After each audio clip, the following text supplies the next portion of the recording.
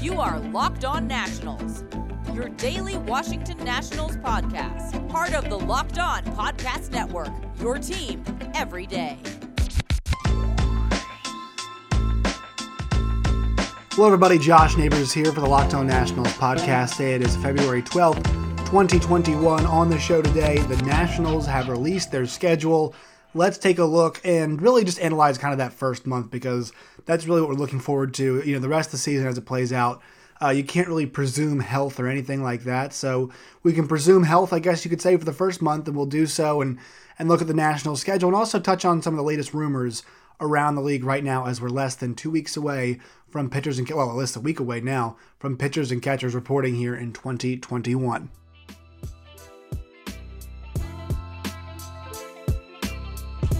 All right, let's do it. The Nationals have released their 2021 Major League Baseball schedule. Their season schedule is out right now. There's plenty of places you guys can find it. The Nats website, their Twitter page.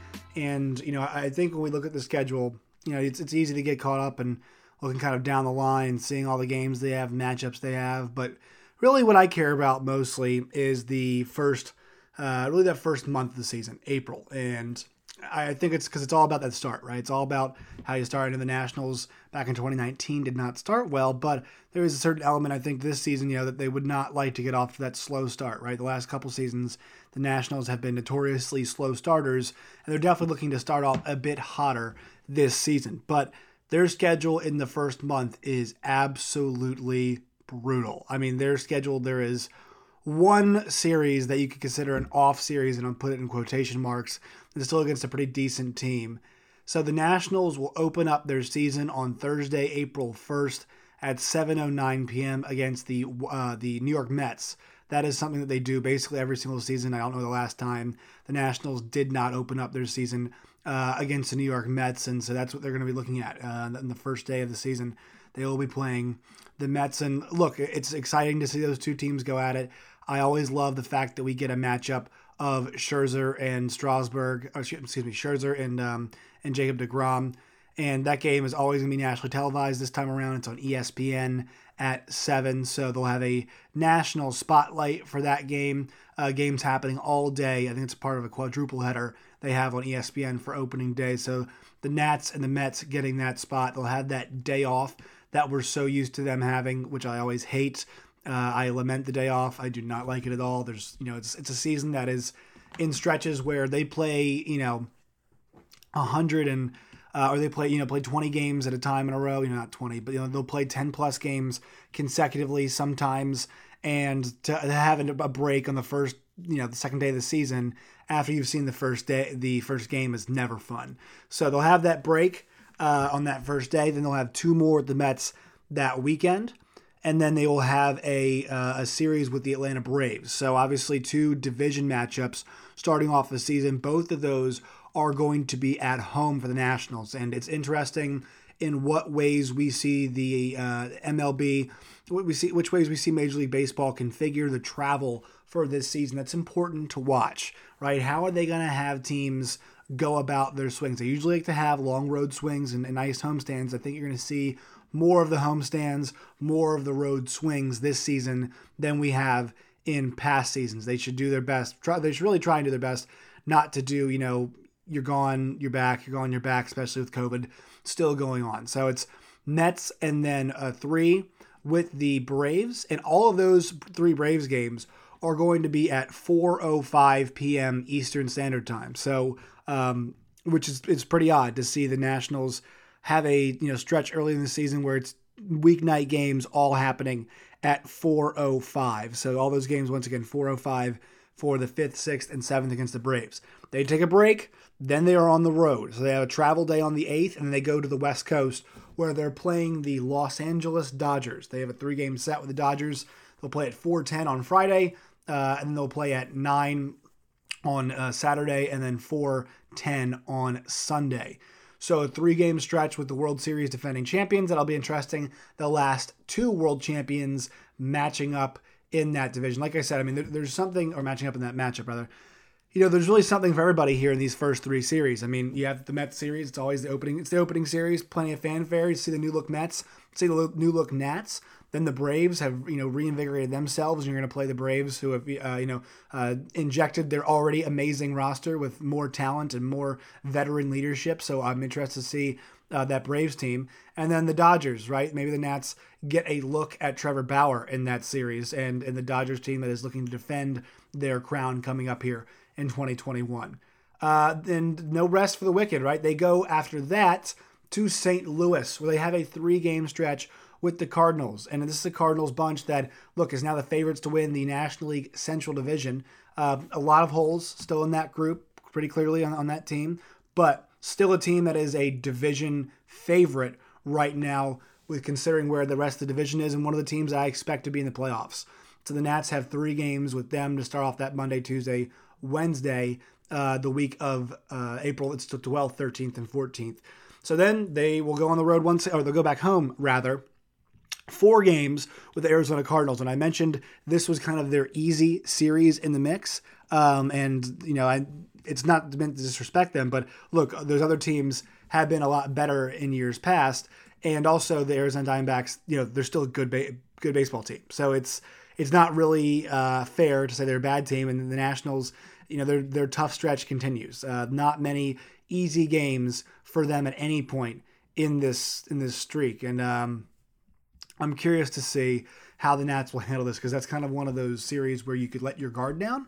And, after the Nats have been on this long run of difficult games, will their guard be up? Will they be able to focus? Will they be able to take care of that challenge at home and, have a series when you win 3 or 4, or have a series where you ensure you at least go 2-2? That's what I'm looking at in a series like that. They'll then have the Cardinals back, so a team that they're familiar with, and they'll have them on Monday, Tuesday, and Wednesday. So they'll play 3 in St. Louis the week before, previous on those 3 days. The next week, Monday, Tuesday, Wednesday, they'll have the Cardinals at home. They have a day off, and this is how their month ends. 3 with the Mets in New York at Citi Field, a day break on the 26th. 2 with Toronto on the road, then a day break, then 3 with Miami. So on May 3rd, the Nationals will have played 5 playoff teams in their series in the beginning of the year. They'll have played the Braves, the Dodgers, the Cardinals, the Blue Jays, and then Miami. And the 6th team that you throw in there out of the 7 teams they play is the Mets, which is, their roster is absolutely loaded this season. So another team. And I believe the Mets are the odds-on favorite to still win the division. I think they're the odds-on favorite to win the division right now. I'll go check on betonline.ag. But, that's the team that's favored to win the division. So even if you're taking into account, it's not a playoff team, they're still one of the most feared teams in the National League. There's no doubt they have one of the 5 best rosters in all of baseball. So that's something the Mets can boast. The Nats, have to worry about now. They have 6 games with the Mets in their first, month of the season. They've got 6 games with the Cardinals in their first month of the season. They've got 3 with the Dodgers. They've got, 2 with Toronto, 4. They're a decent Arizona team. They have to make some hay. 3 with Miami, who made the playoffs. And okay, we'll spin it into May, and I know we did it by months, guys, but we got to look at May here, because the beginning of May, there's no rest there either. They played 3 with the Braves, 3 with the Yankees, 3 with the Phillies, and then they have the Cardinals, Cubs, Baltimore, and this is where really they're going to be able to make up some ground. This is where the team is going to be able to, kind of have a nicer stretch here. Baltimore, Cincinnati, Milwaukee. And then that's really, where they're going to be able to at least have a bit of a rest. But it's a difficult schedule. It's a very difficult schedule in the beginning of the season. Once again, you're going to have 2 series with the Mets in the first 2 months of the season. 6 games with the Braves start the season. 6 games with the Cardinals start your season. This schedule is challenging, and we knew it would be with what we saw coming into the National League East this year. But, even outside the division, the Nationals are going to play some really challenging competition to start off this season. And I'm excited excited obviously for the challenge, but the Nats are going to know what they have in this new group right off the bat. Plenty of exciting contests. And for us as fans, it's also great because we get some awesome games to watch, right? Yeah, I'm sure that Dave Martinez, will love a challenge too, but I also believe he might be saying, hey, I wish we get maybe, throw a couple more Cincinnatis in there, throw a team, Cincinnati made the playoffs, but, throw a team, throw some teams like the Cubs, throw some teams like the Rockies. You like some more of those in there, but no, not in the National League this year, not especially when you're in this division. So we will have to see how that goes. And we'll kind of take a look at what's going to come up here for the Nats as things get closer, right? The spring training schedule is out. We know that they start spring training next week. We'll take a look at what's on tap for the Nats. But at this point in time, it's fun to look at that schedule and think about the matchups we could be getting, the pitching matchups, pitcher versus hitter type stuff like that. So it's always fun to look at the schedule way ahead of time. All right, let's take a break. When we come back, we will look at some of the latest news from around the league. But first, a word from our sponsors. Today's show is brought to you by betonline.ag. You guys know the deal. Football season might be over, but there's still plenty of things to bet on at betonline.ag.